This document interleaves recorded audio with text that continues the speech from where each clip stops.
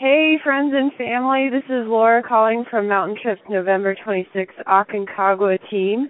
It's Saturday, late morning, and we are back in Mendoza.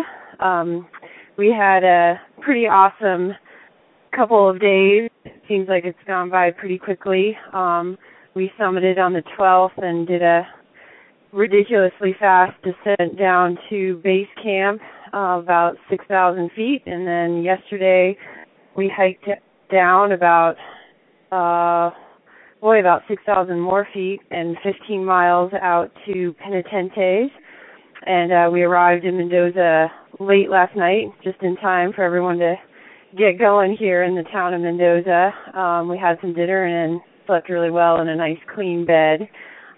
Today's kind of a fun day, just get a year together and get things cleaned up, and I think we're going to try to go on a biking wine tour, of which the region is famous for its vineyards, and it's a beautiful day, really warm and nice. So all is good, we're all safe, we're all healthy, everything's great, and we'll talk to you soon. Bye.